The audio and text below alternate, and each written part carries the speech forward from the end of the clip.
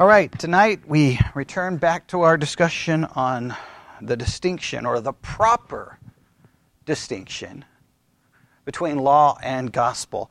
I think everyone makes some kind of a distinction. The question is it a proper distinction?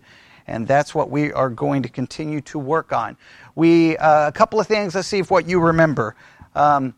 We started off by looking or considering the idea of key doctrines or very important doctrines. And for the sake of this study, we said that there are two very, very, very, very important doctrines, very key doctrines. Obviously, the first one is justification, and the second one is the proper distinction between law and gospel. How important that is? Well, if we go with the thesis that we've been looking at, the claim is you can't understand the entire Bible without this proper distinction. So we talked about the importance of it. What are some other things we discussed kind of in our introduction, whatever you may have in your notes that you remember? What are some other things that we talked about at the beginning of this series, trying to introduce it and try to give everyone an idea of what we're doing? What do you have? Okay, I'm glad everyone remembers. Okay, what? Okay, well, we defined law and gospel, right? Okay, how did we define law? Do this and live, or do this and be saved. Okay, that's very, very important to make sure we understand that. And gospel? Christ has done this so you can be saved, or Christ has done this in order to save you. There's lots of different ways we can word it. Making sure we have that kind of a proper definition. We gave far more to that in our definitions, but that kind of summarized it, all right? And then we talked about what Luther said in regards to the person who is well versed in the art of dividing the law. What did Luther say about that kind of person?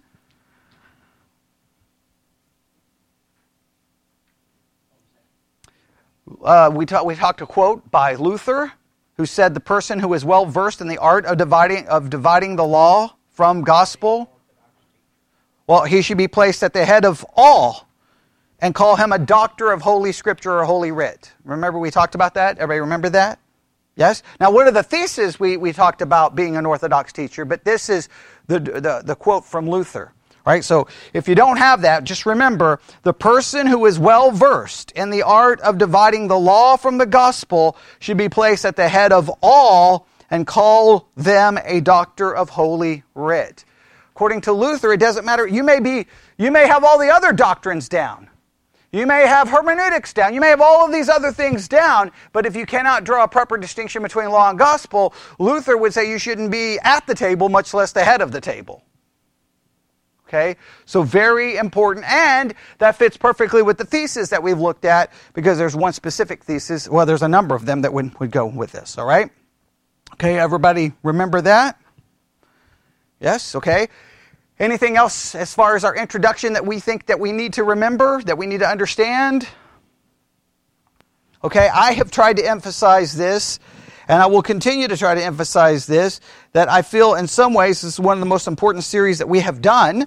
Now, I have not been able to do any extra work on the series this week, so nobody is behind, but I will, hopefully starting tomorrow, I'm going to be doing some analysis and reviews of some other podcasts in regards to this subject and some other discussions, and maybe giving different assignments and homework, because we definitely need to try to understand this once and for all and see how it greatly impacts not only our understanding of all the Bible, but especially how it understands our theology, and especially how it impacts our understanding of salvation, all right? Because when you start talking about law and gospel, you're talking about something that directly impacts the doctrine of salvation. Can we all agree on that? Yes, I think we can all, I think that is very important. All right, so what we started to do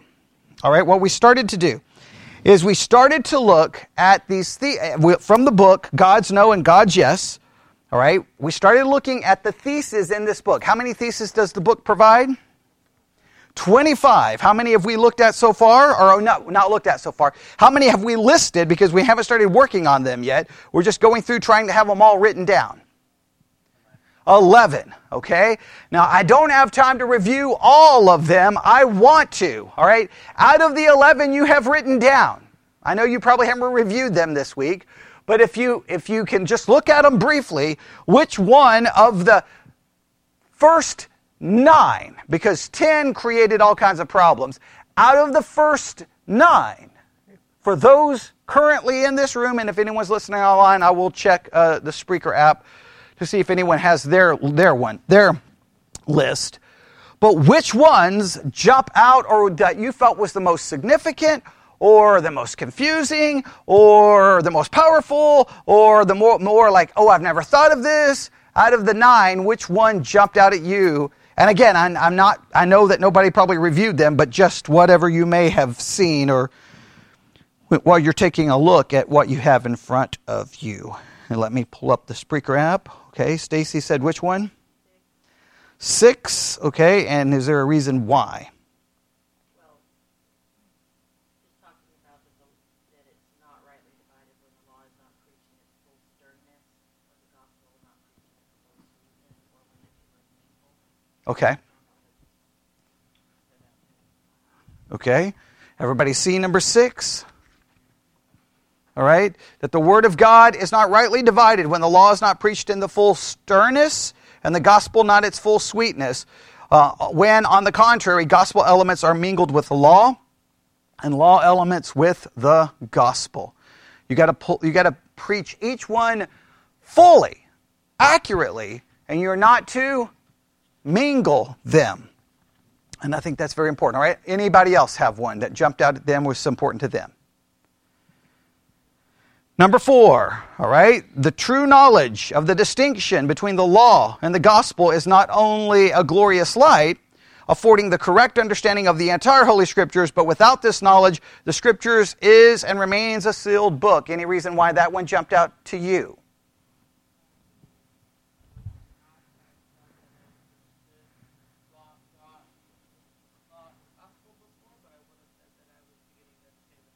Okay, right.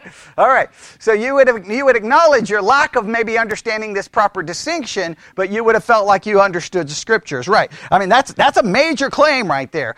Some people online this week pointed out that they thought number 1 was one of the most important. The doctrinal contents of the entire Holy Scripture, both of the Old and New Testament, are made up of 2 doctrines, differing fundamentally from each other, the law and gospel. That means, look, the whole Bible, the whole key to understanding the entire Bible really hinges on this proper distinction, right? So, I mean, that's a massive claim right there.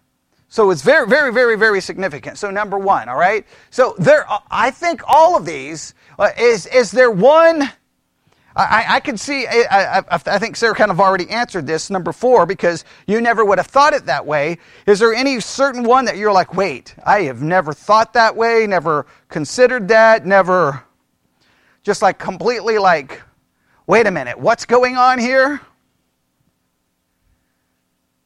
I think we can all agree that probably most people who've been going to church for a very long time would not be familiar with any of these theses. Can we say that that's probably an accurate statement? I think it's an accurate statement. All right? Did you have something? Okay. All right. We got to number 10. Now, I want to go back and read all 9, but we don't have time. We got to number 10. Good old number 10. Oh, boy. All right. Thesis number 10. Now, I have to make some decisions here. All right, because on one hand, all I wanted to accomplish is really get these all listed and just throw a couple of thoughts out, really just trying to introduce this. But when we get to number 10, we had some problems with number 10, right? Not only do we have problems, we tried to rewrite it. I rewrote it a little bit, but I kind of left off the first part and kind of just rewrote the second part a little bit. I hope some of you have written down what we came up with as my rewrite. I hope someone has it written down. You erased it? Well, how come? Oh, right. We have the original here, but my rewrite, did you write down my rewrite that I gave everyone? Oh, for the second part. Right, we didn't rewrite the first part. Okay. All right, I just want to make sure. Okay, so we decided to we've been rewriting all of them to some level, but we completely rewrote number 10. And someone sent me a complete rewrite that I think is very good, and we're going to talk about it. But my struggle tonight is this. Do we spend some real significant time working on number 10? Because it really brings up a whole issue that probably no one here has ever thought about. So I may make the decision to do a little bit of work on this.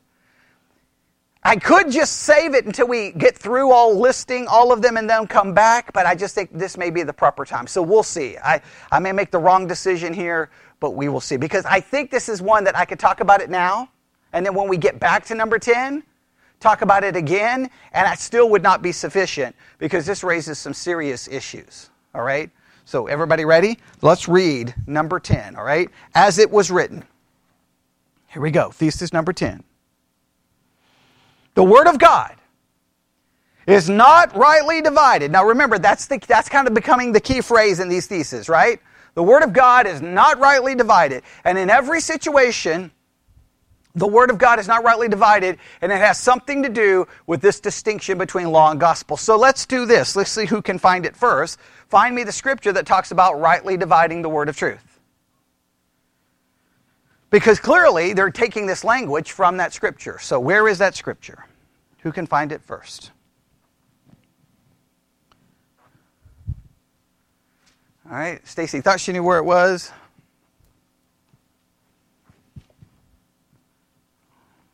Who can find it first? Who can find it first? You can. I don't care how you find it. All right, 2 Timothy 2:15. I have it right here. 2 Timothy 2:15. Everybody there? Let's go to verse 14 for context. 2 Timothy 2:14. Of these things, put them in remembrance, charging them before the Lord that they strive not about words to no profit, but to the subverting of the hearers. Study to show thyself approved unto God, a workman that needeth not to be ashamed, rightly dividing the word of truth. Now, a lot of times that's applied directly only to preachers. Okay, it's funny that it's only applied to preachers, yet the people sitting in the pew will tell the preacher that they're wrong. So I don't know. If you're going to tell the preacher that is wrong, then you've got to be the one studying as much or more than the preacher. But it's funny that you don't have to study as much as the preacher, and you can still tell the preacher they're wrong. But that's a whole different subject. But the key is rightly dividing the word of truth. Now, don't you wish there was the next verse would tell you exactly what that means? Because everyone thinks that their way of dividing the scriptures is the right way, right? You have covenant theology. Hey, we rightly divide the word of truth. You have dispensationalists. No, we rightly divide the word of truth. You have the proper distinction between law and gospel. They think they rightly divide. Everyone thinks that their way is the right way, which is maddening and frustrating. But that's the phrase, that's where they took the phrase from writing these theses. And their argument is this. The right way to divide Scripture equals what?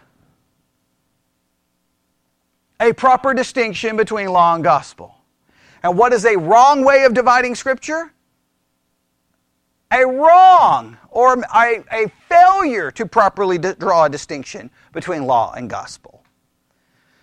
That's the claim that they are making. It's a very important claim, and it's one that we are going to continue to work on and see. All right, so go back to thesis number 10. Here we go. The Word of God is not rightly divided. When the preacher, all right, now this comes down to now what's happening behind the pulpit, describes, stop with the next word, faith. Let's stop right here. Now, when I started trying to come up with a rewrite, you'll notice I just skipped that first part, and I just rewrote the second part, okay? And there was a reason. One, I didn't know exactly what way I wanted to rewrite the first part. I wasn't completely sure. But I almost immediately realized, this is going to bring in an entire subject that's going to be majorly problematic. Now, other people online who were listening, they kind of caught on to the issue of faith. And they started, then their rewrites, they kind of went with this direction, and it started raising the question of, well, what do we mean by faith? Now, let me explain why this is important. What do we claim as non-Catholics when it comes to salvation? What do we believe as non-Catholics when it comes to salvation?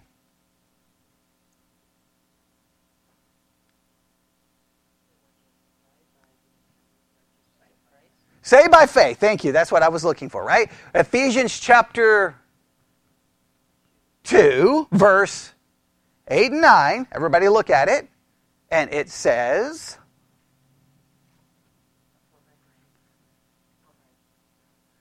okay, everybody look at it so that we don't, for by grace we are saved through faith, that not of yourself or not of works, lest any man should boast. Okay, through faith. That sounds so wonderful, right? You can get 20 Christians together and say, 20 non-Catholics and say, how are we saved?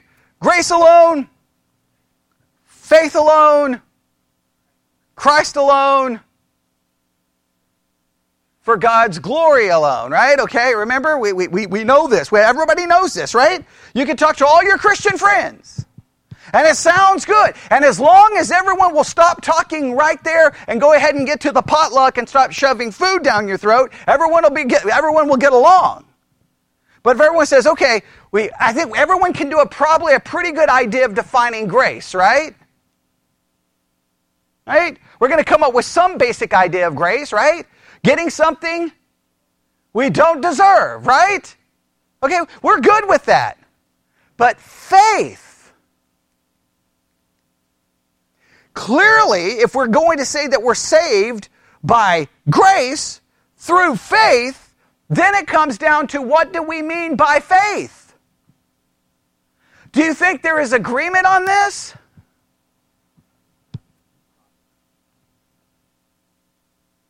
What happens with the subject of faith in regards to salvation? What happens to this subject?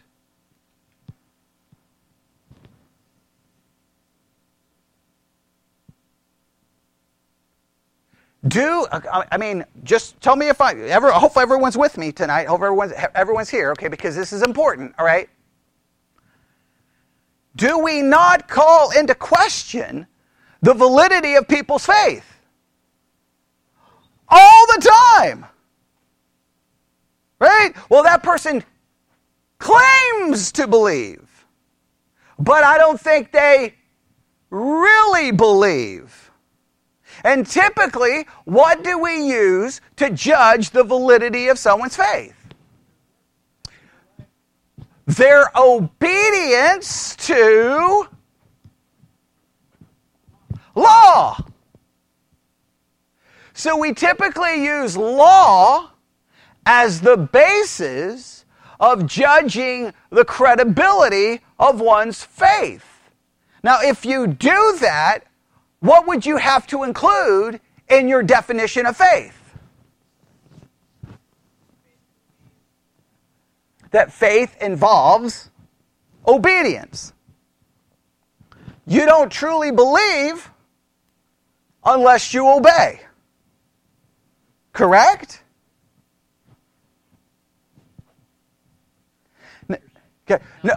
No, I'm saying if you make the claim that someone's faith is determined by their obedience to the law, then your definition of faith would have to include that faith involves obedience. I'm saying, if you're saying that, right. I'm saying if you make the claim, hey, look, we don't know if Sarah is saved because whatever the issue we make, then by definition, our definition of faith would say faith involves obedience.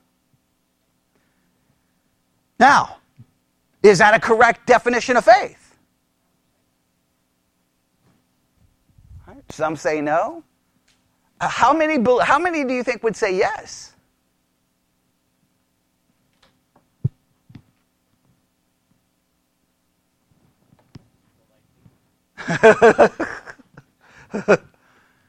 I mean, come on. I bet you in your own life you've defined it that way, even if you didn't want to define it that way. Because I guarantee you, everyone in this room and people are listening online, you have called someone's faith into question on the basis of their lack of obedience to the law. We've all done it. Or rules, right? But it's still law-based. So then our definition of faith, if you go that direction, would be faith is the obedience to the law. Which then would mean that you are saved by works, right? That's where you end up.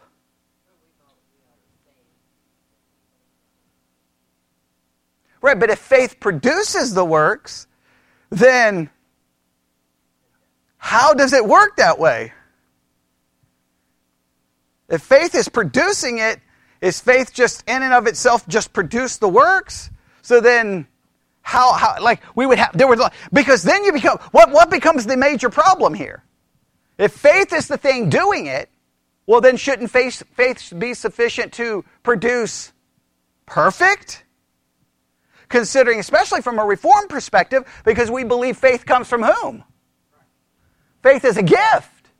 So if God gives us faith, then why can't that faith produce perfect works? Well, everybody knows it doesn't produce perfect works. So if it doesn't produce perfect works, then how can I judge the truthfulness of my faith by a faith that cannot produce perfect works? So then I gotta find imperfect works as proof of perfect faith. That becomes majorly problematic. So how should we define faith? Just quickly, everyone grab a Bible dictionary and just look up the term faith and just find me a quick definition of what they say. I know everyone's going to say, Hebrews defines it, but that one's a really hard one to use here, right? Let's see what we come up with. I don't want to spend too much time here, but we have to talk about it.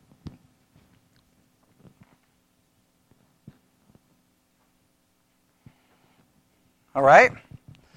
Look at the Bible dictionary and just give me its simple definition of faith. A belief in or confident attitude toward God involving commitment to His will. Oh, did you just hear that? Okay, so according to the dictionary, faith involves the following. Number one, belief. You may want to write this down, everyone. Okay, Bible dictionary, that's Nelson's. Okay, they define faith as, number one, belief. Everybody see that? Everybody have the dictionary open if you do? Okay, so we have belief. Number two,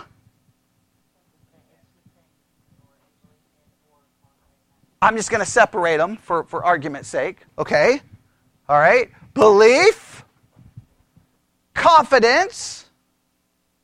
Okay, because they say either or, but belief and confidence is I see a distinction there. Do you? All right, Stacy says no. How many believe belief and confidence is the exact same thing? I don't think they're synonymous.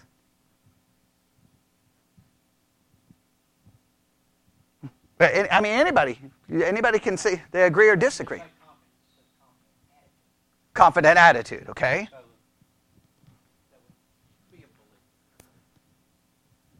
Okay, so y'all think belief and a confident attitude are the same thing, okay? I'm still separating them. I'm not convinced of that. I don't know how that would be like, okay, hey, I mean, I believe in God. Sometimes I don't know if I have a confident attitude in certain things. I have doubt. Do you never have doubt?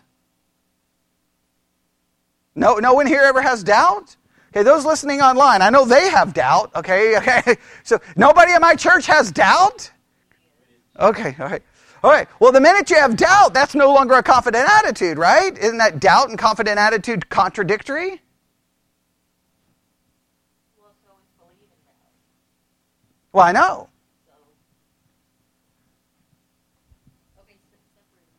Okay. No, this is important. We have to get a correct definition of faith here. We have to. So I'm trying to make sure. So I'm going to put belief. I'm going to put confident attitude, or because if we don't want the word confidence. Next. Okay, well, we know that the belief and faith will be towards God, okay, or the belief and the confidence. And then commitment. Commitment. So it's a belief, there's a confident attitude, and there is a commitment.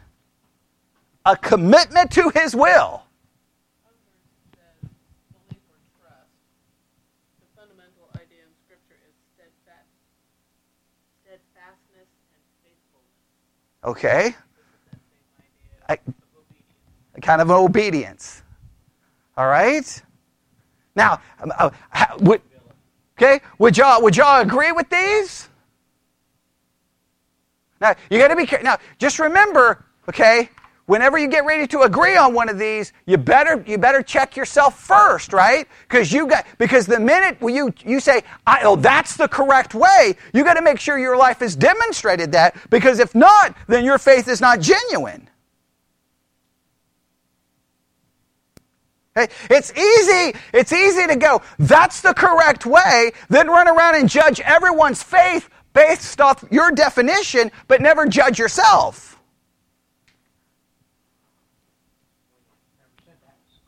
Right. Yeah, I'm not saying it is or isn't. I'm just saying that if you say that it's correct, you got to think it through. Someone sent me a screenshot of a book. Listen to this. Everybody ready? All right. Here we go. Furthermore, the classical evangelical definition of saving faith encompasses 3 elements. Everybody ready? Knowledge, an intellectual grasp of the facts. Assent, the conclusion that these facts are true. And 3, trust, the conviction that these true facts are true, in my case, for my salvation. They say that's the classical evangelical definition of saving faith. What are the 3? Knowledge, assent, and trust. What do they leave out? Obedience, commitment. Now, this one still would have questions, right? How much knowledge does one must possess, right? What's the correct, like what things must you have to have knowledge of? That's a never-ending debate, right? Do you have to understand the hypostatic union? Do you have to understand the deity of Christ? Do you have to understand the Trinity? Those raises serious questions. Do you have to understand the incarnation? Do you have to understand the virgin birth? Do you have to understand the bodily resurrection? What do you have to understand? And everyone believes there's a certain things you have to understand, but no one can agree exactly which things you have to have. Everyone will say, well, a lot of people will say this, and it blows my mind. Well, no, you don't have to believe it to be saved. But the minute you reject it, then you're not saved, which is just mind-boggling to me, okay? Like, I don't know how exactly that works, but okay. So everybody got those 3? What are they? Knowledge, assent, and trust, all right? Now, let's go with, they go on to say in the book this. John MacArthur argues that the elements of saving faith are you ready? What do you think MacArthur's going to say? Knowledge, assent. What do you think the next one is? Determination of the will to obey truth. Faith is not complete unless it is obedient.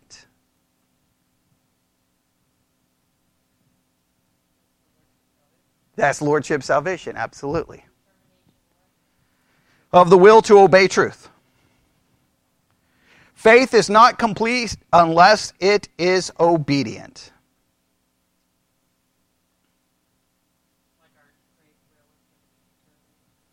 Yeah. To obey truth.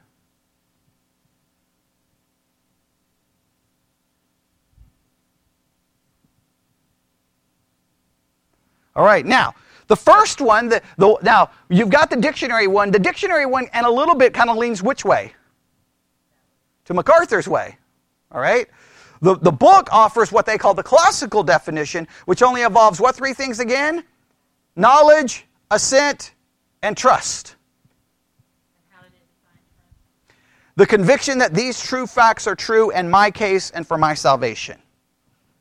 You're like, here are the facts. I know the facts are true. Now I am trusting in these facts for my salvation.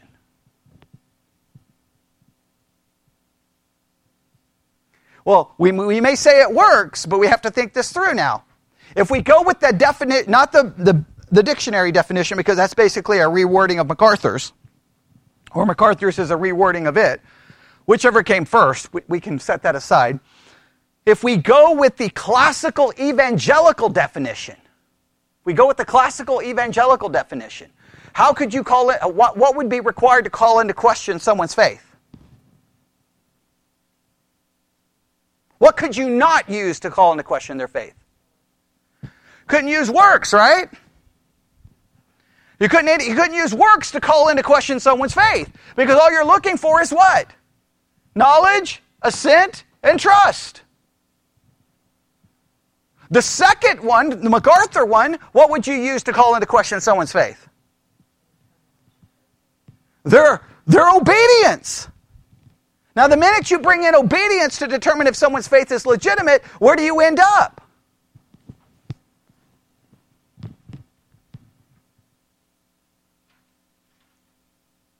You clearly end up never knowing if anyone is saved, because how much obedience is required to prove if someone's saved? How much determination? How much actuality? It would be maddening, would it not? Now, you see why this comes into play with law and gospel? Why does this definition of this issue of defining faith, how does it play out in the concept of drawing a proper distinction between law and gospel?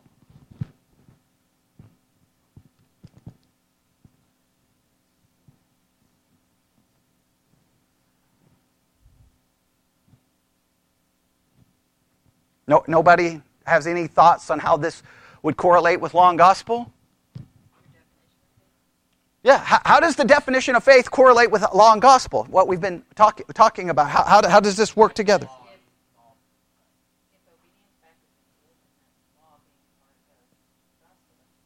There we go. Okay, exactly. Okay, if the gospel is what Christ did for us, and I'm saved simply by my knowledge of it, my assent to it, and my trust in it, right? Then that makes my salvation purely based off what? Gospel. If I mix in that saving faith means my obedience to anything, then now I am saved. You can't say I'm saved by grace alone. You can't say that I'm saved by good news alone, because my salvation is greatly determined by the amount of obedience supposedly faith produces. And if faith is producing the obedience, well, then faith has to be more than just trusting, has to be more than just assent, has to be more than knowledge. Because what? I mean, you're saying that I'm dead in my trespasses and sin, and the minute that I gain knowledge, assent, and trust in something, boom, that immediately overcomes my depravity and produces obedience? That would turn faith into something else, right? In fact, what would that almost sound like? What would that sound like? Yeah, that would be that faith brings, that it infuses me with something. It infuses me now with obedience.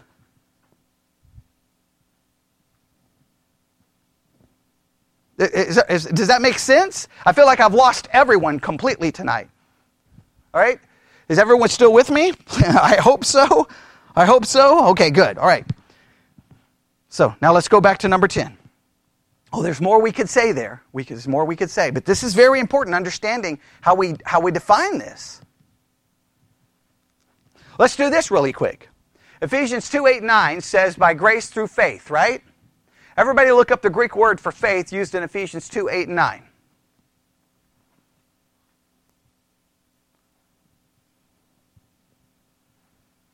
Look up the Greek word for faith. We'll just add this to our discussion. It can't hurt tonight. May not help, but it can't hurt.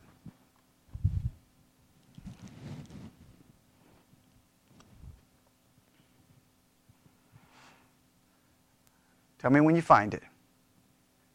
Okay, what is the Greek word? Okay. What does it mean? Or how's Strong's definition?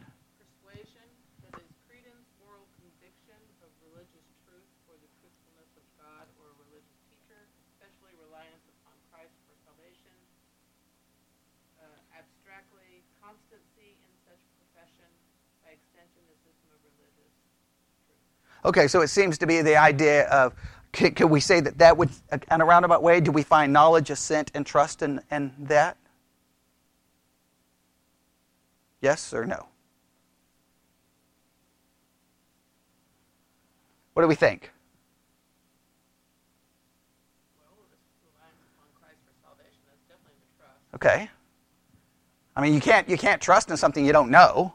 So knowledge is implied. At least the implication is there. And the assent would be, if I'm trusting in something, I've got to give some kind of assent that it's true. Agreed? So would you say all three are found there? Okay? All right. What is the outline of biblical usage? Do they offer anything of insight? Conviction of the truth? Belief? Relating to Christ, and strong and welcome conviction or belief that All right, there's the knowledge, there's the assent, right? There's the trust.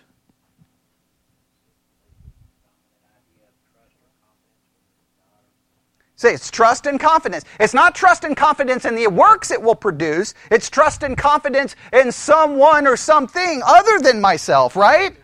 Right? Because look, I want to make sure you understand, if you put obedience as a part of faith, then faith would have to be trust in the fact that faith is going to produce the works that's going to basically save me. You say, well, no, the works doesn't save you, the faith saves you. But if the faith doesn't produce the works, I'm not saved, so therefore I still have to have the works. This seems to be emphasizing it's what?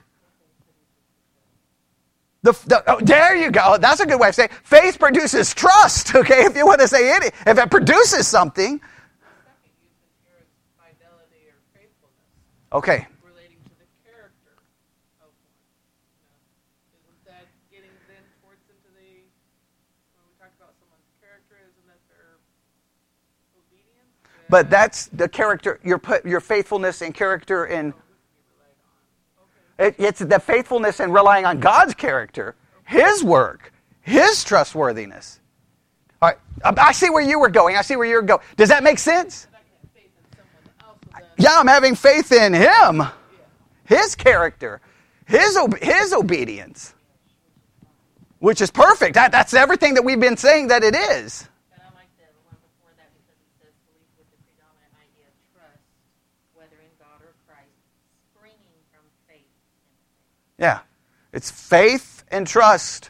I think the Greek word seems to go in the direction of the classic definition, not the MacArthur definition.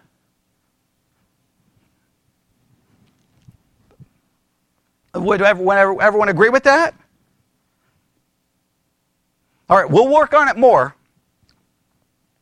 I'm not hearing lots of certainty tonight, but I'm going to just trust that I'm going to have faith that when we get to it, we can try to work this out. But does everyone understand the significance of what we're doing here? We've got to figure this out. We have to figure this out. Isn't it amazing? I want you to just think about the implications of what we're saying tonight. Is it possible that in the evangelical world, the non-Catholic world, the Protestant world, who protested Catholicism, condemns them to the 18th level of hell, right? Calls them the Antichrist, all the things Protestants love to say about Catholics. Would it not be the most insane thing to look back and realize that Christians, Protestants who condemn Catholics, have literally obliterated the gospel by the very definition of faith. That our definition of faith is law-based and not gospel-based. That would be insane. That would mean the entire Protestant Reformation was a failure.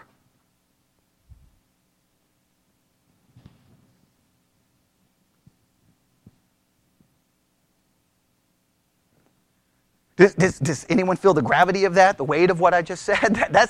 That's serious. All right. Let's go back to thesis number 10.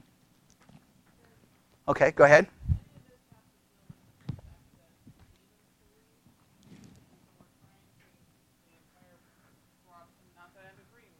No, I understand. I understand.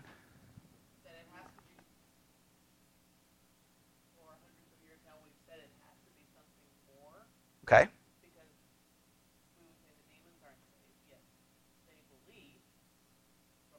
But, okay, well, let's go with the classic evangelical. They don't trust it for their own salvation. They acknowledge it. They assent to its truth. They're not trusting in it. That would be a distinction right there.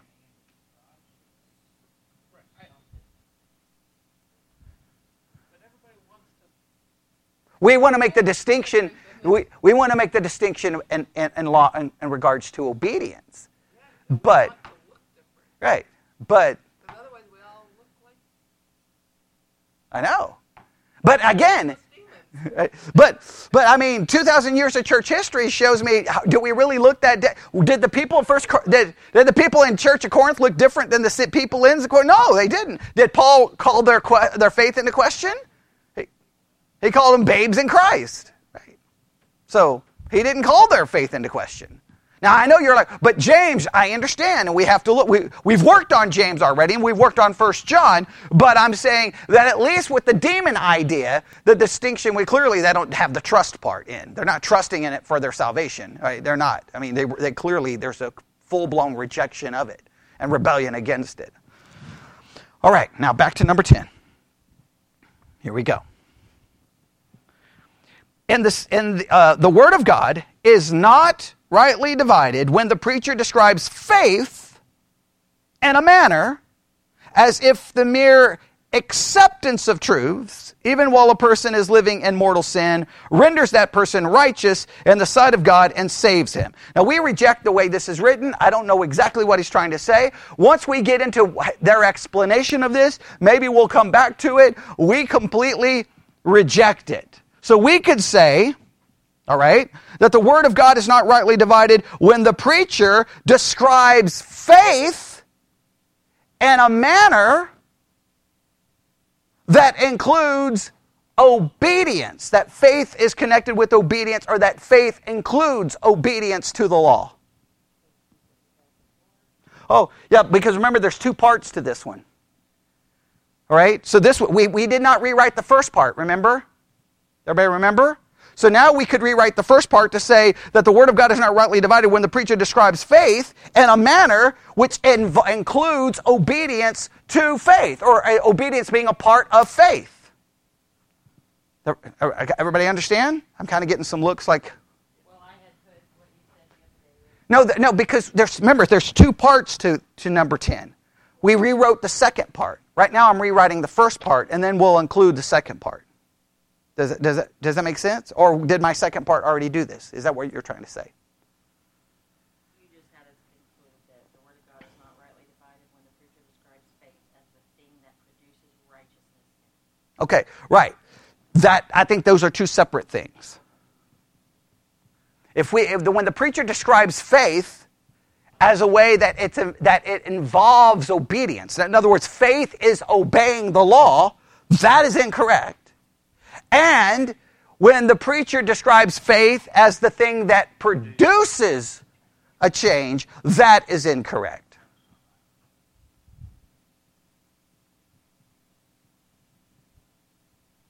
So we just have to put those two together.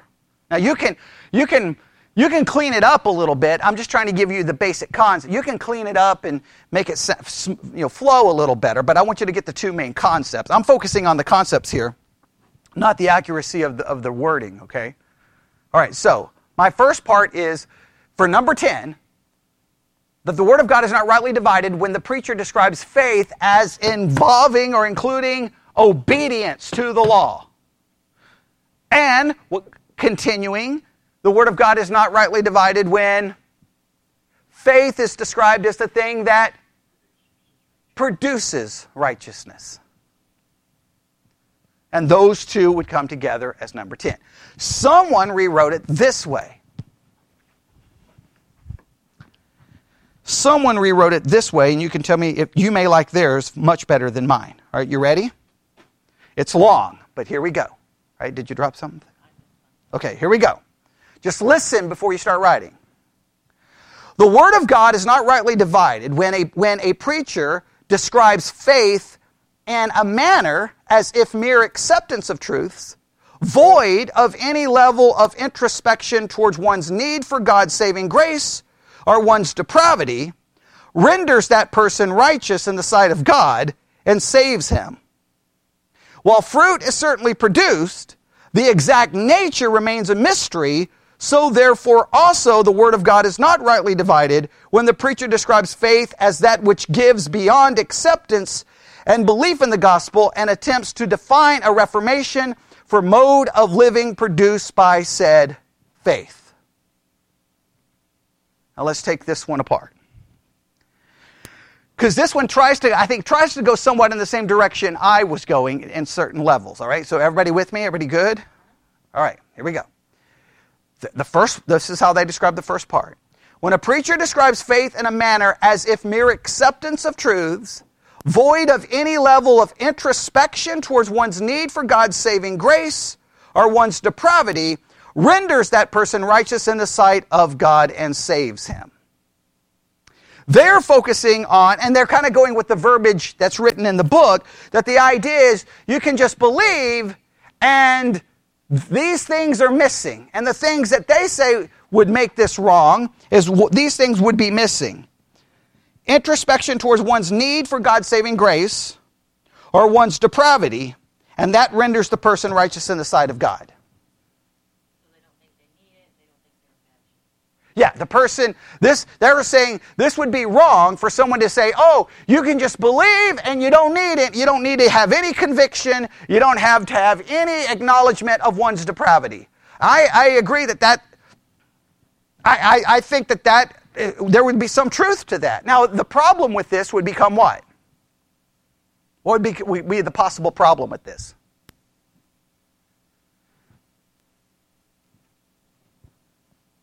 Come on, thinking caps on, thinking caps on.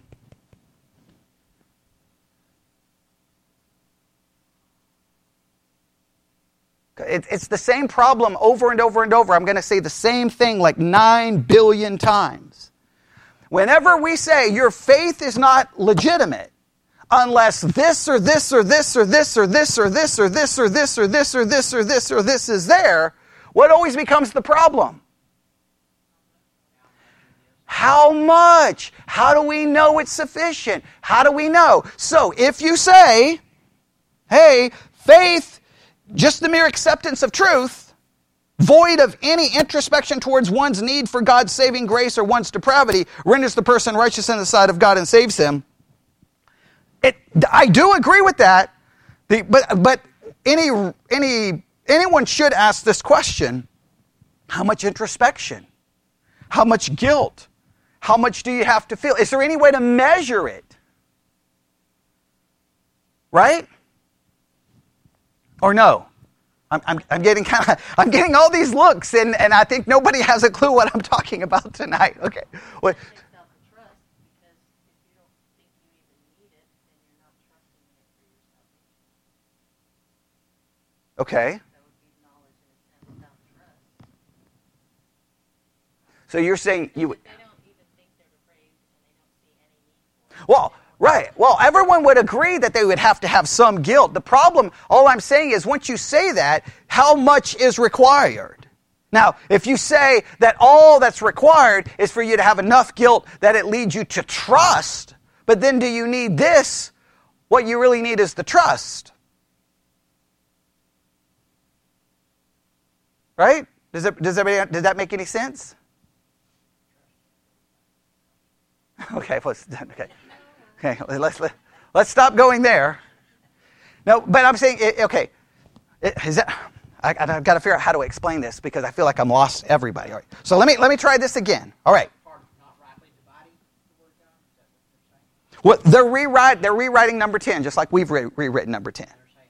And they're saying that it would be not rightly dividing the word of truth if a preacher describes faith as simply believing or accepting truths, but they don't have any level of introspection towards one's need for God's saving grace or one's depravity. And that renders the person righteous in the sight of God and saves him.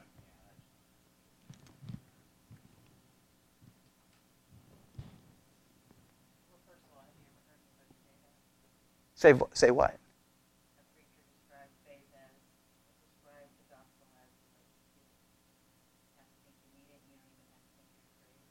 It's literally all over the evangelical world.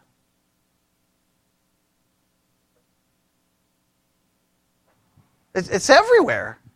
That you come to Jesus not because of your sin. You come to Jesus because you're depressed. You come to Jesus because you have no friends. You come. Right. So yeah, it's constantly.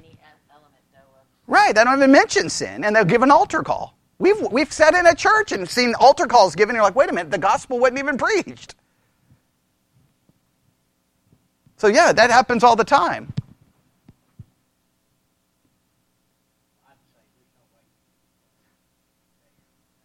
The problem here is, and all I'm trying to do is what I'm trying to demonstrate to everyone is that we all take our understanding of faith for granted, like we've all got it figured out. And as soon as we come to a thesis that brings up faith, and everyone tries to rewrite it, immediately I'm getting all kinds of looks like, well, I don't know what to do here, because nobody here really nobody really understands exactly what the right definition of faith is. Does true faith require an acknowledgement of one's sin, one's depravity, and one's need for grace?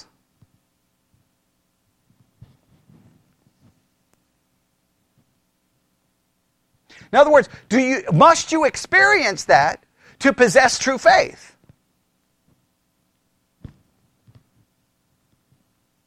Nobody wants to say yes and nobody wants to say no. Can I even get a maybe? Can I get a maybe?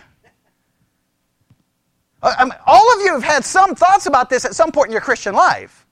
You all have had some thoughts, because I guarantee you've called someone's salvation into question. I guarantee you may have even called your own children's faith into question. And you've based it off something.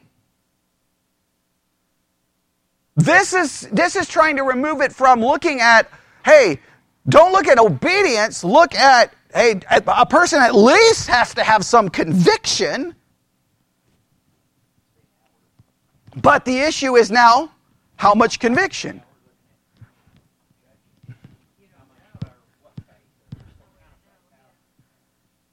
That's hard. Now, I do agree with where Stacy was trying to take it, because I think what you were trying to do is say, well, wait a minute. Can you ever get to if we go with the classical definition of faith, which includes 3 elements. What were the 3 elements? Knowledge and trust. I can't get to the trust unless I perceive some need. I agree that's a good way of bringing it together, but to me it's just easier to say faith is just these 3 things, and how one arrives there. You know what I'm saying? How one arrives there, I don't know. Do I have to say, here is what you must experience before you arrive there? Does that make some sense? Let's go to the next part, all right? Because I think everyone is completely lost, all right? I'm trying here. Well, let's see if we can try to bring this home to something, all right? While fruit is certainly produced, The exact nature remains a mystery. Remember, I've said that a million times. The Bible does say the Holy Spirit's supposed to produce fruit, but I don't know exactly what that means or what that even looks like. I don't even know how you judge that, right? Because if the Holy Spirit's the one that produces the fruit, then what should be the conclusion you should think? What do I say every time when I say this? I've said it a million times now. Probably everyone online at least knows that because I say it a million times. If the Holy Spirit's the one producing fruit in us, it should be perfect fruit. And is it perfect fruit? No. And if the Holy Spirit's the one producing it, if I don't have it, then back off. Don't blame me. Blame the Holy Spirit because He's the one who's supposed to be producing it. But why do I get in trouble if I don't manifest it? Well, then that would seem to mean that I'm the one producing it. See, sometimes we teach everyone that the Holy Spirit will produce fruit in your life, but if you don't manifest enough of it, well, almost what always happens if you don't manifest enough fruit? People doubt your salvation. But how can you doubt my salvation? The Holy Spirit's the one supposed to produce it. I don't have to do anything. You say, well, you could stop it. So then the Holy Spirit only produces it with my cooperation? Well, then why wouldn't the Holy Spirit work on my lack of cooperation? There's a million problems with this.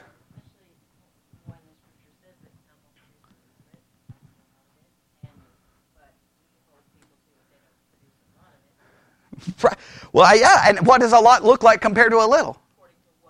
What we think, exactly. So, but I do believe that I do 100% agree that fruit will be produced. I just don't know what that means. And they say the same thing. It remains a mystery. So, the Word of God is not rightly divided when the preacher describes faith as that which gives beyond acceptance and belief in the gospel and attempts to define a reformation for mode of living produced by said faith. In other words, whenever you say, hey, faith is going to produce some kind of reformation in someone's life, that you're not rightly dividing the word of truth. I would agree with that, but that's right back to what we've said. You can't judge someone's faith by works. But they're trying to deal with the same problem.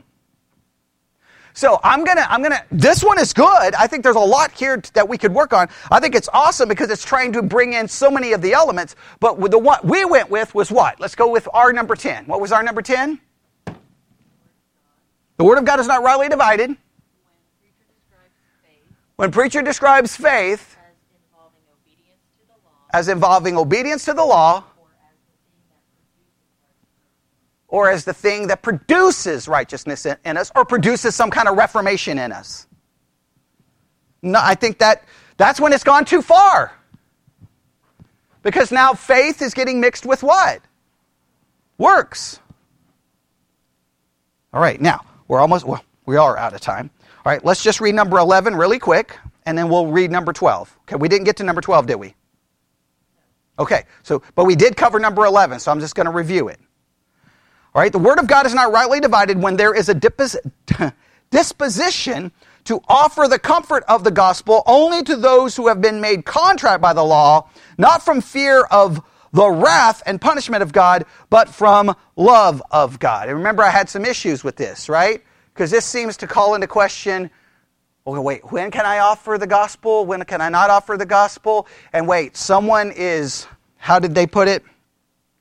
Someone is contrite, but but not from the fear of wrath and punishment from God, but from the love of God. In other words, someone feels contrite, but they don't do so because of the fear of wrath and punishment, but because of the love of God.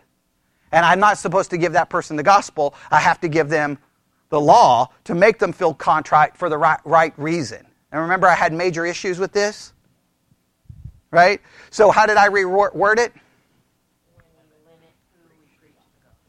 Yeah, I said the Word of God is not rightly divided when we limit who we preach the gospel to. Because, you feel contrite over your sin? Please tell me why. Oh, well, because God loves me so much. Well, I'm sorry, you're not contrite for the right reason.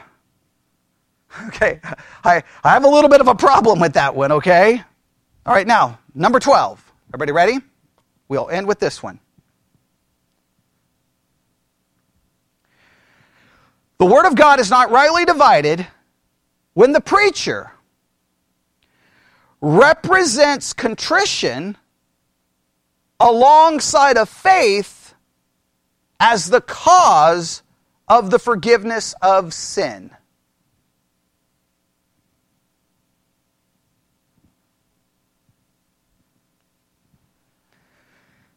The Word of God is not rightly divided when the preacher represents contrition alongside of faith as the cause of the forgiveness of sin. Does anyone understand that? All right. I got one yes. In the back. Do you think you understand it? I got a partly. All right. Here in the middle. No, I didn't get it all. Okay. No.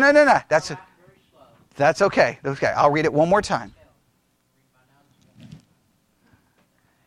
What was he doing? All right.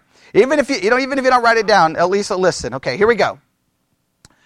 The Word of God is not rightly divided okay, hang on. The Word of God is not rightly divided when the preacher represents contrition alongside of faith as the cause of the forgiveness of sin. All right. In the back, why do you think how do you understand this?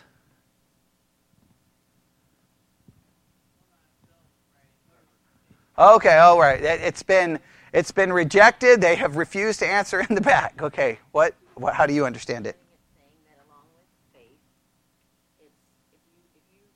if the pastor is saying that along with faith, you have to be broken and sorry for your sin. Even though being broken and sorry for your sin usually comes along with it, it is not the cause of the forgiveness of sin. We're not forgiven because of our contrition. Okay, very good. Okay. All right. Does that make sense? Or do you have a different perspective? Do what? Okay, all right. Okay. So, this seems to be indicating that so make sure we understand. Why are we forgiven of our sins?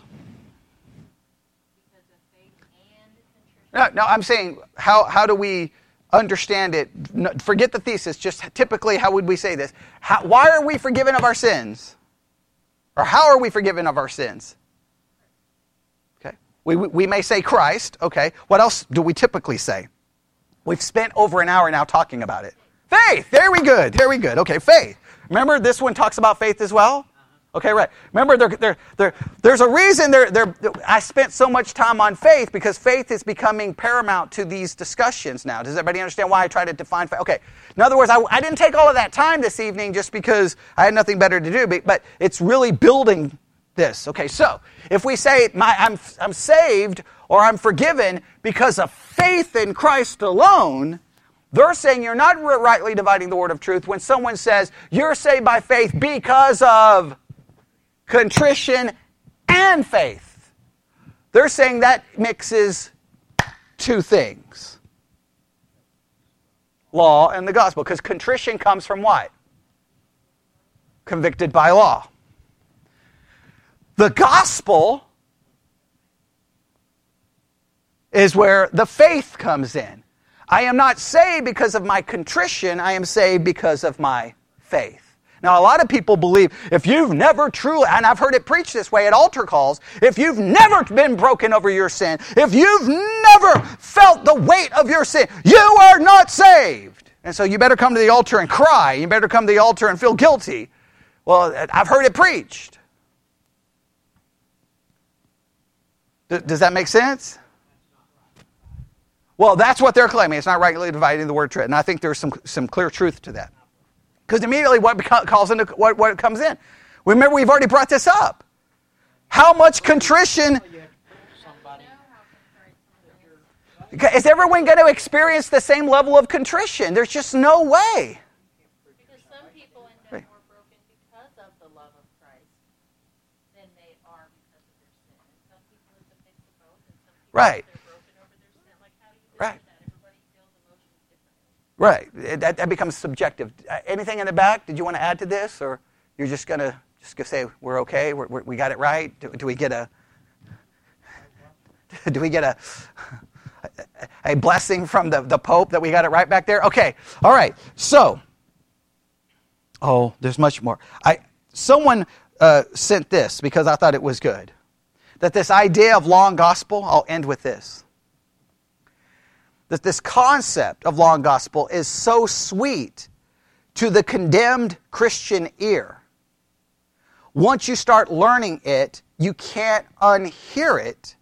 So then it makes it hard to operate in the other world where that doesn't seem to exist. In other words, when you understand the law and gospel definition, it should become very sweet and beautiful, and you can never unhear it and go back to the Christian world, which obliterates it. I think what some people have felt, that the more they understand law and gospel, they feel completely out of place with the rest of Christianity. They feel like, where do I fit in? You clearly don't fit in Catholicism, right? Sadly, you don't even fit in the evangelical Protestant world because they've so obliterated it. They have so obliterated it. We have to get a correct understanding of law and gospel. And we have to be able to distinguish it. But the focus tonight, I just want you to think about tonight as you leave, because this is probably the main point of tonight, and we spent way too much time on it. Well, I don't know if we spent too much time on it, because I know there was a lot of confusion, and hopefully I didn't confuse everyone. But this is important. You have to determine, and I would challenge everyone listening, that the rest of this week, especially before Sunday, okay, before Sunday gets here, to really nail down how you understand faith. What is it? What does it include? What does it not include? Because if you don't have that down, then you don't... I mean, you're judging your salvation. If you believe you're saved by grace alone through faith alone, you got to know what that faith involves to know if you had the faith that saves, right? And if you're going to judge other people's salvation, which we all do to some level, we got to know what it is. Now, I'm going to put forth that the classical evangelical definition is far superior, more biblical, and more correct with a law and gospel distinction than the MacArthur definition. And the classical definition, faith involves three things. What? Knowledge. Everyone understands that, right? You can't have faith in something you don't know. And how do we obtain that knowledge? Through the preaching of God's word, right? How can they believe in whom they have not heard, and how can they hear unless a preacher is sent, right? All Romans, everybody understands that, okay? So you got to know something, yes? Okay, next. Assent means what? You acknowledge it's true. You're not going to have faith. I mean, hopefully you don't have faith in something that's not true, right? Okay, right? And then third, trust. You have to trust in it. You got to trust in it. And when we say trust in it, what do we mean? That I trust in this as being true, and I'm trusting in this for my salvation. MacArthur came along and said it involves what three things? Knowledge and assent. Everyone says those two things, but he added a third, or he changed the third. Instead of going with trust, he went with determination of the will to obey. Yeah, well, and many of the dictionaries did some of the same thing. You got to obey. You have to obey. Which literally obliterates that we're saved by grace alone through faith alone. And then again, if faith is the thing that produces the works, then faith is something more than just believing, because it's something happens, and all of a sudden faith automatically, like, oh, this depraved person, dun-da-dun-da-da, depraved person wants to know, I'm going to obey, and I guess it gives you the ability to obey. Which then leads to all kinds of questions, right? Why aren't Christians perfect? But we got to. I'm gonna put forth the evangelical. Well, we are in one way, right? But that's a whole different thing. There's gospel coming in, right? The gospel is the law says what? Be perfect, and the gospel says He is perfect, and you are perfect in Him, right? That's why it's sweet. But the rest of all their Christian friends, will say what? But.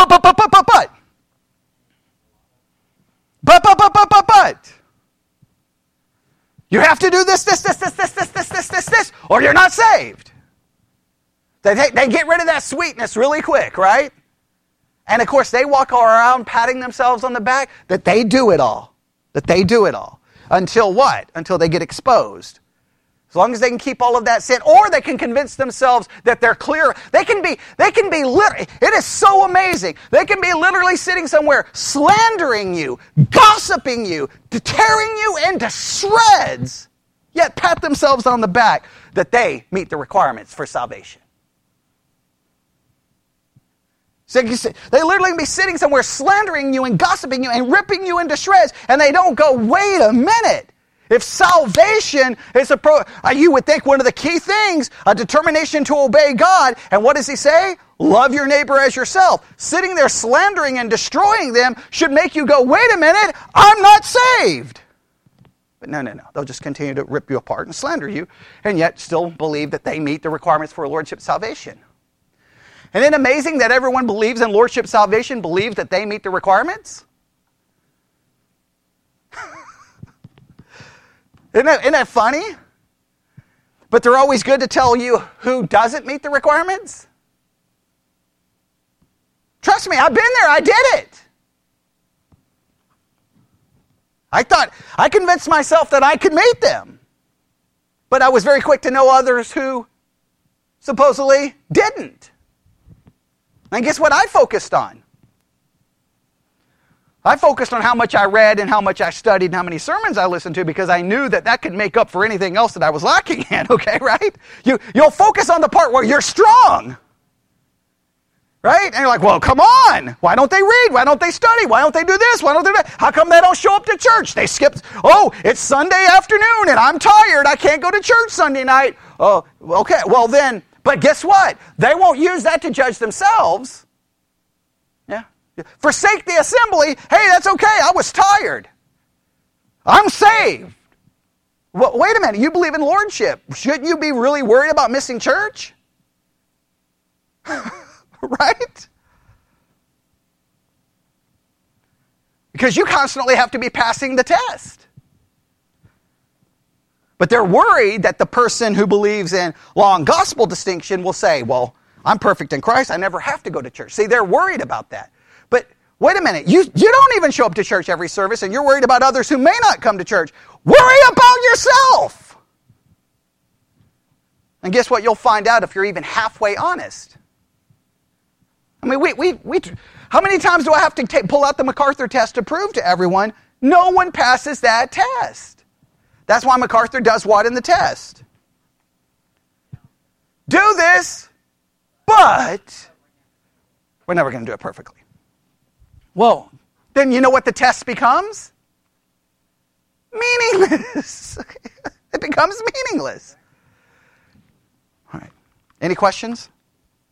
I know number 10 caused lots of problems. But have we simplified it enough to just make us realize what can we not do if we're going to rightly divide the word of truth? We can't come up with a definition of faith that obliterates the gospel. Does that make sense? All right. Let's pray. Lord God, we come before you this evening. Not an easy study. Not an easy one to try to work through together. But I hope that through maybe the difficulty and the confusion, we have grasped a little bit more understanding on this, and that when we come back to it as we work through these, we will see the true beauty of law and gospel, embrace it, and hopefully help others see it as well. We ask this in Jesus' name. And God's people said,